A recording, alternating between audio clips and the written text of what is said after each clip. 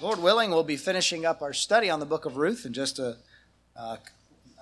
another week. Next week we'll be doing that as we finish out Ruth chapter 4 and really look at the final blessing and the conclusion of the story. But tonight is kind of the climax of the story of Ruth. And I've entitled the lesson tonight, Ruth's Second Redemption. Ruth's Second Redemption. Ruth's first and most important redemption actually took place in chapter number 1, before she ever even got to the land of Israel and to the town of Bethlehem. Because it was in Ruth chapter 1 that we read that Ruth made a profession of faith in the Lord. She made the decision to trust God. And at that point, she was justified and she was redeemed from her sin eternally. Some people wonder, how were people in the Old Testament saved if Jesus Christ had not died, had not been buried, and had not yet rose again? The answer is that they were saved the same way that people in the New Testament are saved. They are saved by grace through faith. Abraham, it is recorded of him in the book of Genesis that he believed God and it was counted unto him for righteousness.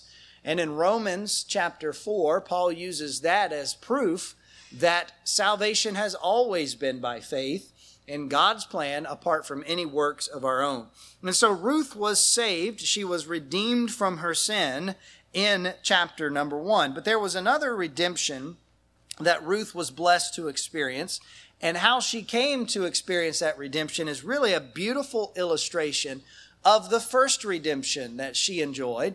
And I'm referring to, of course, our eternal redemption that God accomplishes through the gospel of the Lord Jesus Christ.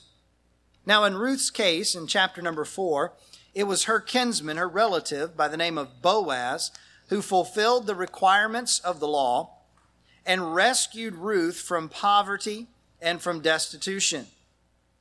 His willingness to do for her what she could not do for herself and what others were not willing to do for her is a beautiful picture of what Jesus would accomplish for us with his death, burial, and resurrection for our sin. And as wonderful as the story of Ruth's redemption is to tell, as much as we enjoy telling that, it's not nearly as wonderful as the story of eternal redemption from sin.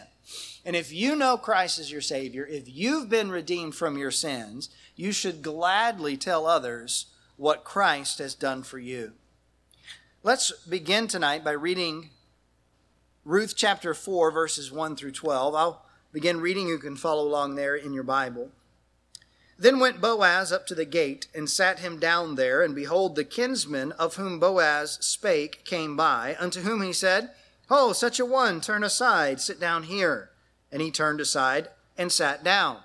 And he took 10 men of the elders of the city and said, "Sit ye down here." And they sat down. And he said unto the kinsman, "Naomi, that is come again out of the country of Moab, selleth a parcel of land which was our brother Elimelech's. And I thought to advertise thee, saying, Buy it before the inhabitants and before the elders of my people. If thou wilt redeem it, redeem it.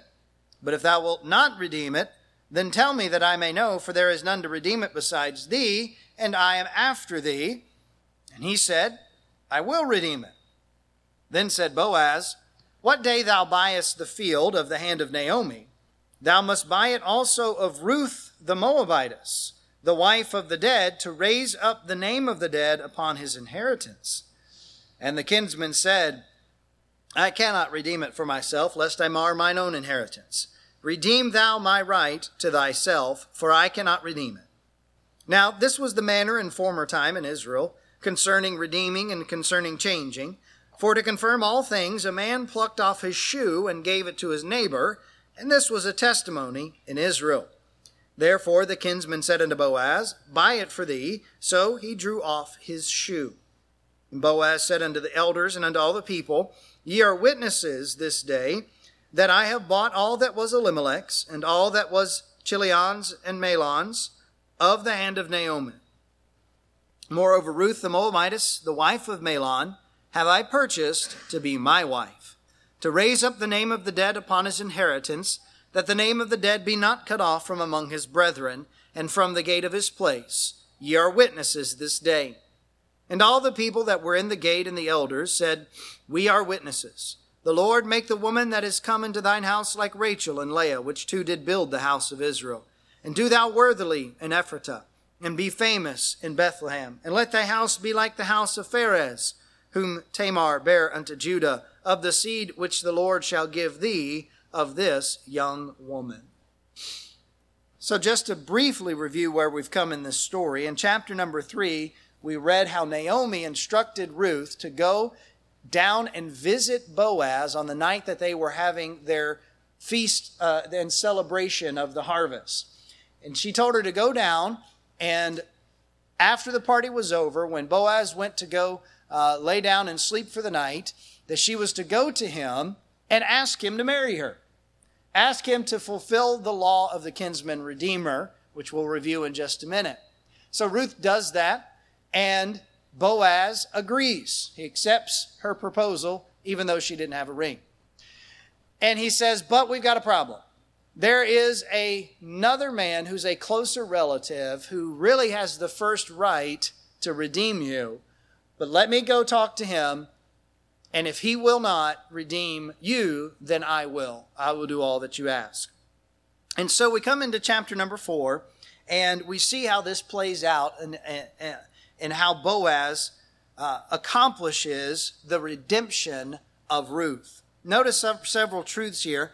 And as we go through this tonight, what we're going to do is we're going to look at what Boaz did and the events that occurred this day and draw a lot of parallels to what the Lord Jesus Christ has done for us. Because this is really a great illustration in Ruth's second redemption of what our eternal redemption looks like. So number 1, let's talk about the rapidness of Boaz. Boaz did not waste any time. Immediately the next morning, the day after the harvest celebration and Ruth's proposal, he went into town to take the necessary steps in order to make Ruth his wife. Now I ask you, what motivated Boaz to move so quickly? Did Ruth have a lot of wealth that Boaz stood to gain materially by marrying her? No. She did not have any material wealth to offer him. Now, she was younger than him, and presumably he found her to be attractive. But it wasn't his physical attraction to her that motivated him. No, I believe that we must conclude that the thing that motivated Boaz to move so quickly was simply his love for her. He was motivated by his love for Ruth because she had nothing really to offer him. In fact, it was going to cost him a great deal in order to marry her. But to him, it was worth it. He loved her, and that's why he wanted to redeem her. Now, is that not a wonderful illustration from the very beginning here of what Jesus has done for us? We had nothing to offer the Lord Jesus Christ. But because he loved us, he came to redeem us. It's humbling to admit that truth. We like to think that when God saved us, he got someone special. But the fact of the matter is, God did not get much when he saved us. And it cost him a great deal in order to redeem us. The truth is, there is nothing lovely or appealing about us. And this is one of the core facts of the gospel. That God did not love us because we were lovely or because we chose to love him, but that God took the initiative. We did not initiate the loving relationship with God. He took the initiative. He chose to love us, and he demonstrated that love by sending Jesus to die on the cross for our sins. 1 John chapter 4, verses 9 and 10 says, "And this was manifested, the love of God toward us, because that God sent his only begotten Son into the world that we might live through him." Herein is love, not that we loved God, but that he loved us and sent his Son to be the propitiation for our sins. It was the love of God that caused him to want to redeem us from our sin. It was not because we had done something great to deserve it, but because God chose to love us. Romans chapter 5, for when we were yet without strength, in due time Christ died for the ungodly.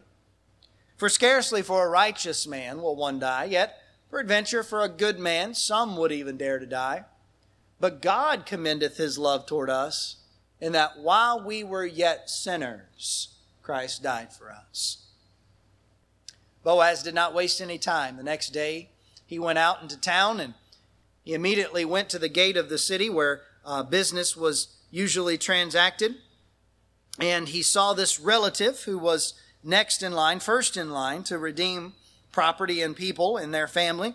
And he sees him in verse number 1 and calls him out and tells him to come have a seat. In verse number 2, he gets together 10 elders of the city, and this was tradition, how they would fulfill a quorum in order to be able to conduct official business. And they kind of had like a little impromptu courtroom session right there in the middle of town. And they all sat down. So notice number 2 now, the responsibility of the kinsman. So they're sitting around. There's Boaz. There's the other relative. There's the 10 men, maybe some other lookers on. And Boaz says to the kinsman in verse number 3, he tells him that Naomi, that is coming in out of Moab, is selling a piece of land. Now, interesting that this is the first mention of Naomi selling land in the book of Ruth here. Now, we don't exactly know, had she already put it up for sale and he was using that in his case here, or whether or not he was inserting this clause because he understood how the process had to work if you were going to exercise your right of redemption. But however it came to be, he says that she was selling a piece of land and he wanted to buy it, but he knew that this other man was first in line. And so he thought he'd seek him out and ask him if he wanted to purchase it. And if he did, fine. If not, then Boaz wanted to buy it for himself. So this was how he proposed it to him to begin with. And the man in verse number 4, he responded by saying, sure, I'll redeem it. Yeah, I'd love to add a little more property to my estate. I've got the funds to do it. Sure, I'll buy the land. Well, then verse number 5, Boaz says, all right, great, but here's some fine print. Don't you love the fine print, Sneak that in there. Here's some fine print. Just know that in the day that you buy the land, that you're also going to have to marry Ruth. And you're going to have to fulfill the Old Testament law of the kinsman redeemer because she does not have any children. And according to the law, if a woman is married, her husband dies, and they don't have any children together, the husband's next nearest kin is supposed to marry her, and the first child that they have together is supposed to be named after the dead husband, the deceased husband, and he's supposed to be raised up as if he were that man's son. And so there was this catch, if you will, that went along with buying the property. Now, we'll pause it there for just a moment, because what Boaz is doing here is really he's laying out the full responsibility of the kinsman redeemer. It was not just, hey, I can get some property at a really good price. No, there was a lot more involved here. That if he was going to do this, then legally he was obligated to do all of it, his entire responsibility. Remember, the kinsman redeemer had 3 responsibilities. We looked at this previously in our study. According to the Old Testament law, the kinsman redeemer had a responsibility to buy back the land of a relative that had been mortgaged due to property. So there was the buying of land, or due to poverty rather, buying the land. Secondly, he could buy back a relative that had sold himself into slavery due to poverty. And number 3, he had the duty to marry the widow of a relative that had been left without any sons. So those were the 3 main responsibilities. You can look those up in Leviticus 25 and in Deuteronomy 25. But notice there's a common thread in each of these instances. In each case, the kinsman had a duty to buy and deliver a person or property out of bondage. So deliverance was the common theme here in all of these. God did not want his people to be in bondage. He didn't want the land to be in bondage. He didn't want the people to be in bondage. And so God set up this system where those who were sold into slavery or who were impoverished or land that was threatened because of poverty, that they would be delivered from that. And that was a duty, a responsibility that God put on the Israelites. Now we see in this another parallel to the gospel, because mankind was spiritually impoverished and in bondage to sin and in need of deliverance. But Jesus Christ came to pay the price to deliver us from sin and death. You see the correlation here? This man would have to buy the land and marry Ruth to deliver her. He had to pay the price in order to redeem. And that is exactly what Jesus has done for us.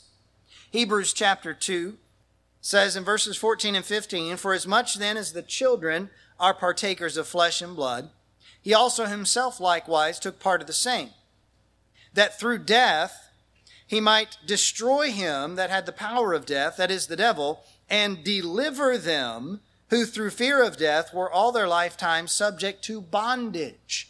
That's describing us before we're saved. We are in bondage to sin. Now, in order for Jesus to do this, there was a very important step that had to take place in order for our redemption to occur. Jesus had to become our kinsman. In other words, he had to become human. Have you ever wondered why did Jesus have to come to earth and live as a human? Why was that so important? Well, see, first of all, there was this beautiful picture that Jesus was fulfilling, but more important than that, in order to pay the price for our sin, which, remember, the penalty of sin is death, in order for Jesus to pay that price, he had to become human. He literally became human just so that he could die and pay the price for our sin. Romans 8:3, "For what the law could not do, in that it was weak through the flesh, God sending his own Son in the likeness of sinful flesh, and for sin, condemned sin in the flesh." Philippians 2 and verse number 8, speaking of Jesus, says, "And being found in fashion as a man, he humbled himself and became obedient unto death, even the death of the cross." Jesus Christ became our kinsman. He walked this earth. He lived. He breathed. He ate. He slept. He cried. He laughed, just like you and I do. And he did that so that you and I could be redeemed. You see, in the Old Testament, when a person was destitute and could not deliver themselves, it was the relative's responsibility to redeem his impoverished kin. And Christ took that same responsibility on himself to do for us what we could not do for ourselves. He became our kinsman so that we might be saved. Let's notice number 3, the refusal of the kinsman in verses 6 and 7. Now that Boaz has given the fine print, "Oh, by the way, if you're going to buy the land, you have to marry Ruth," the kinsman changes his mind. He said in verse number 6, "I cannot redeem it for myself, lest I mar mine own inheritance. Redeem thou my right to thyself, for I cannot redeem it." Now, it's noteworthy that he was interested in the land, something that would benefit him, but he was not at all interested in Ruth, who had nothing to offer him. He gave us his reason for changing his mind, that if he were to marry Ruth, that he would mar his inheritance. That's the phrase that is used. By that, he could have meant a couple of things. Some have speculated he was already married, and so if he married another woman, that might cause some problems. You can imagine. The traditional teaching of the Jews is this, but it could have been that he had been married before and his wife had passed away, but he had adult children, And if he were to marry Ruth and they had children together, the inheritance that he was planning to give to his existing children would then be divvied up further. And so it would be reduced how much they would get. And he didn't want to do that. Or it's possible that he just simply did not want to have to pay to maintain his own estate and then add on top of that the estate or the land of Naomi and Ruth and take care of Naomi and Ruth. It could have been he just did not want to spend that much money taking care of them. But whatever the exact reason, his refusal was based solely on material grounds. He didn't want to do the part of Redeemer because it would cost him more than he wanted to pay. That's what it boiled down to. He said no. And so there was this interesting thing that happened. They had this custom where in transacting business, in order to seal the deal, one party would take off their shoe and give it to the other party. I'm kind of glad we just shake hands today. But this actually is probably rooted in Deuteronomy chapter 25, verse number 9. It says, it's talking about if a man refused to do the part of the kinsman redeemer, it says, then shall his brother's wife come unto him in the presence of the elders, and loose his shoe from off his foot, and spit in his face, and shall answer and say, so shall it be done unto that man that will not build up his brother's house. So there was a biblical basis for this tradition. So he takes his shoe off and he gives it to Boaz. And that way Boaz could keep that as a little bit of a trophy. But more importantly, he could keep that as legal proof that this man had given up his right. If he came back and said, no, I should have been able to buy that land, all he had to do was pull out this guy's Nike and say, nope, here it is. So that's what they did. But let's consider again why this man refused. He said, lest I mar my own inheritance. That's more than I'm willing to pay. I'm not willing to risk that much. I'm not willing to pay that much. Here's the truth. Redemption is not cheap. It was going to cost Boaz a lot of money to buy not only the land, but also to take care of Ruth and Naomi. And when we think about our spiritual redemption, it's not cheap either. In fact, it's so expensive that we could not afford to redeem ourselves. The best that we could offer was not good enough to redeem us from our sin. No one else could redeem us either, because everybody has the same debt, the debt of sin. We needed someone with enough spiritual wealth, enough spiritual capital to cover our debts and rescue us from our sin. And that's where Jesus stepped in. Because as the sinless Son of God, he had no sin debt of his own to pay, and he had perfect eternal righteousness to give. He could redeem us. His resources were infinite. There was no danger of diminishing his resources, marring his inheritance if he redeemed us. But the price was still high. Jesus had to give his life and shed his blood to buy our redemption. Redemption is free for you and I, but it was not cheap.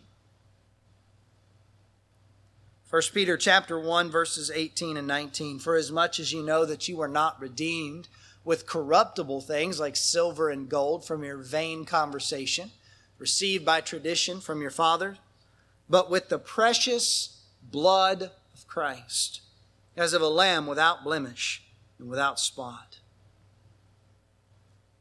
1 Corinthians 6, verse number 19 says, wherefore glorify God in your body and your spirits, which are God's. Why? Because you are bought with a price, those verses say. That price being the blood of the Lord Jesus. Jesus voluntarily fulfilled the role of the kinsman redeemer, and though it was costly, he willingly paid the price. Notice with me number 4 now, the redemption by Boaz from verses 9 and 10. After the other relative refused to redeem Ruth, Boaz turned to the elders and he confirms the deal by asking for their affirmation. He appeals to them. You're witnesses, right? You've seen what's happened here. You understand that I'm taking Ruth to myself. I'm exercising my right. He acknowledged that he had purchased the land and that he was taking Ruth to be his wife, that he was fulfilling the duty of the kinsman by redeeming the land and the widow. He also affirms, look at this, in verse number 10. He said, to raise up the name of the dead upon his inheritance, that the name of the dead be not cut off from among his brethren and from the gate of his place. Ye are witnesses this day. In other words, he was affirming his intention to do what God intended, to follow God's plan of redemption. Boaz is a wonderful example of what a true Redeemer does, because a true Redeemer delivers according to God's plan. There's a lot of false teaching out there about how to be saved. People who say that to be saved, you got to join the church, and you've got to do these works, and you've got to go through these rituals, and all of these false ideas about how to be saved. That is not true redemption, because it doesn't follow God's plan. God laid out a plan of salvation in eternity past. That plan has never changed. It has always been that salvation would be by grace through faith in the finished work of Christ. And through the course of history, that plan unfolded and was explained better and better so that mankind could understand it and appreciate it. But it's always been the same plan. Our redemption was not an afterthought by God. There are some people who think that when Adam and Eve sinned, that God now had a mess on his hands. He had to figure out how to fix it. And so God came up with the plan of salvation as a reaction to what Adam and Eve did. That's not true.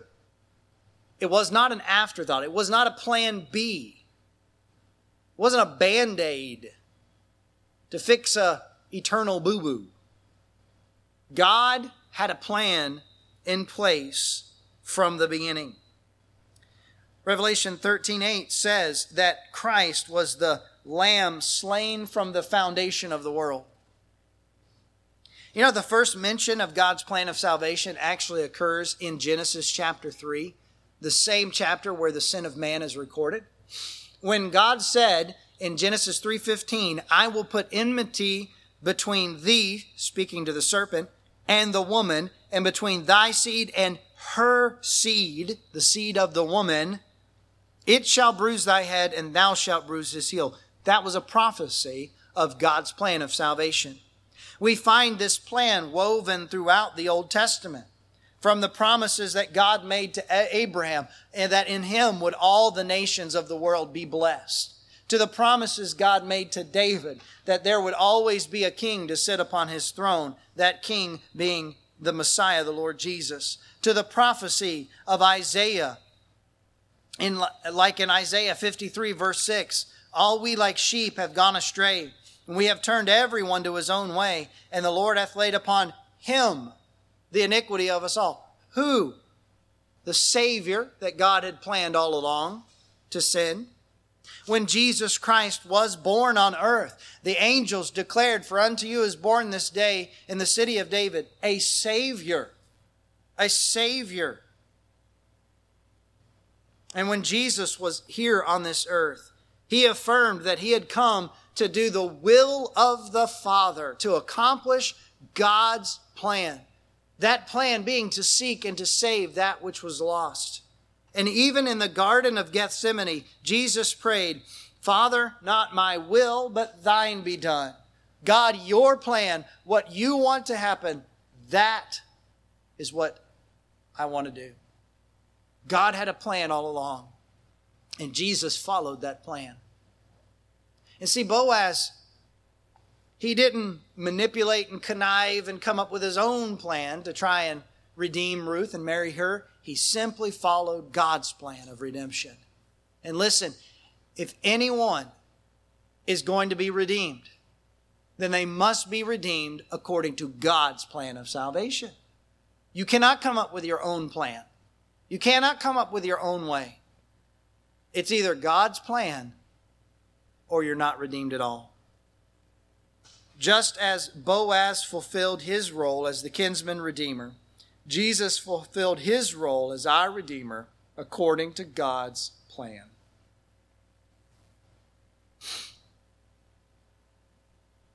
Now let's close by noticing the recognition of the witnesses in verses 11 and 12. Boaz appealed to the crowd that was there to affirm that he was exercising his right as the kinsman redeemer. And so all the people that were in the gate and the elders said, "We are witnesses." And they pronounced a blessing upon Boaz. They said, "May this woman that is coming to thy house be like Rachel and Leah." Those were the two mothers of Israel. In verse number 12, "Be like the house of Pharez, whom Tamar bare unto Judah." In other words, may God give you a whole bunch of kids and grandkids. Now that actually is a good thing. They are a blessing. Children are an heritage of the Lord. Happy is the man that hath his quiver full of them. And so they blessed him and wished the best upon him. "Do thou worthily in Ephratah," verse 11, "and be famous in Bethlehem." These people were happy. They were excited because they were getting to see God's plan of redemption unfold right before them. It was a wonderful occasion. And they responded by affirming that they saw that what was done, that it was done right, and they gave their blessing upon the marriage of Boaz and Ruth. They witnessed the redemption and they joyfully celebrated it because it was, after all, a momentous occasion. A sad story turned into a happy ending because of redemption. We've come a long way since chapter 1. In chapter 1, Elimelech dies. Mahlon and Chilion marry Moabite women. Then they die. Now Ruth and Naomi and Orpah are left widows. And they have to go back. On the way back, Naomi's encouraging Ruth and Orpah to go back home to Moab. Orpah leaves, but Ruth sticks with Naomi and places her faith in the Lord. We come to chapter 2 and there's grief and there's sorrow and there's sadness and there's poverty. But now we see here in chapter number 4 that things are changing for the better. Why? Because of redemption. Now, if you know Christ as your Savior, then you too have witnessed an incredible redemption. And it is truly more wonderful than the redemption that Ruth experienced. Your sad story now has a happy ending. You are saved from your sin and will enjoy heaven for eternity. And you are a witness of your own redemption. That's something to be glad of. That's something to celebrate. That's something to proclaim to others. And here's the truth of it. God has given us the responsibility to be a witness of our own redemption. God has given us the responsibility to be a witness of our own redemption. Jesus said to the disciples in Acts 1:8, "But ye shall receive power after that the Holy Ghost has come upon you, and ye shall be witnesses unto me, both in Jerusalem and in all Judea and in Samaria and unto the uttermost part of the world." Now the word witness has two meanings. There's a noun and a verb.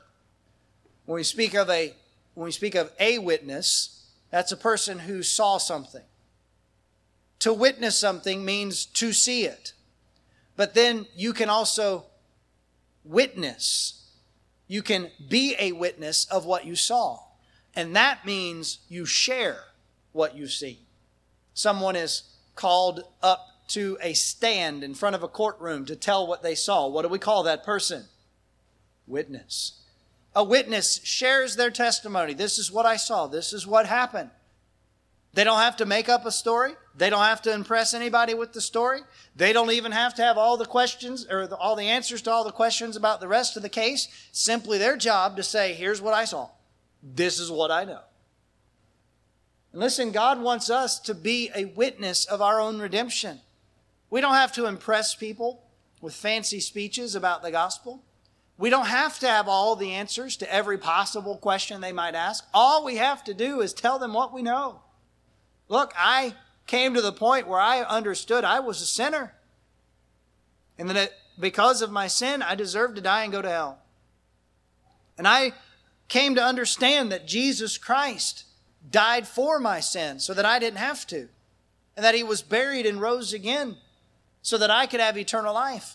And I chose to trust Jesus as my Savior. You know what that is? That's a witness of the gospel. In that simple short form, there you have it. That's the gospel. The word gospel means good news, you know. And there is no better news than the news of redemption through the death, burial, and resurrection of Jesus Christ. God calls the redeemed to share that message of redemption so that the lost might too be saved. We should not keep this blessing to ourselves. We ought to share it with others. Psalm 107 and verse 2, I pointed it out to you as we were singing earlier tonight. But it says, "Let the redeemed of the Lord say so, whom He hath redeemed from the hand of the enemy." Have you been rescued from the bondage of sin and Satan? Have you been redeemed from the hand of the enemy? If so, say so. Let the redeemed of the Lord say so. You know, the story of Ruth's second redemption here is beautiful. Honestly, it could be turned into the best chick flick ever, you know. It's just got all the elements there. It's a wonderful story. Not only for how it changed Ruth's life, but also because of how it illustrates our eternal redemption. And that story is too good to keep a secret. We are witnesses of our own redemption, and we should gladly tell others what Christ has done for us. Heavenly Father, thank you for saving us from our sins. And Lord, I pray that we would not be shy about telling other people what you've done for us. It really is a wonderful story. There's no reason for us to be ashamed of it. Lord, I pray that through our story, other people would see how that you want to turn their sad story into a happy ending. That the message of the gospel is what is needed for them to be saved and redeemed from their sins, to be rescued from the bondage, to be given the wealth of heaven. And thank you for sending Jesus to be our Redeemer. In Jesus' name we pray.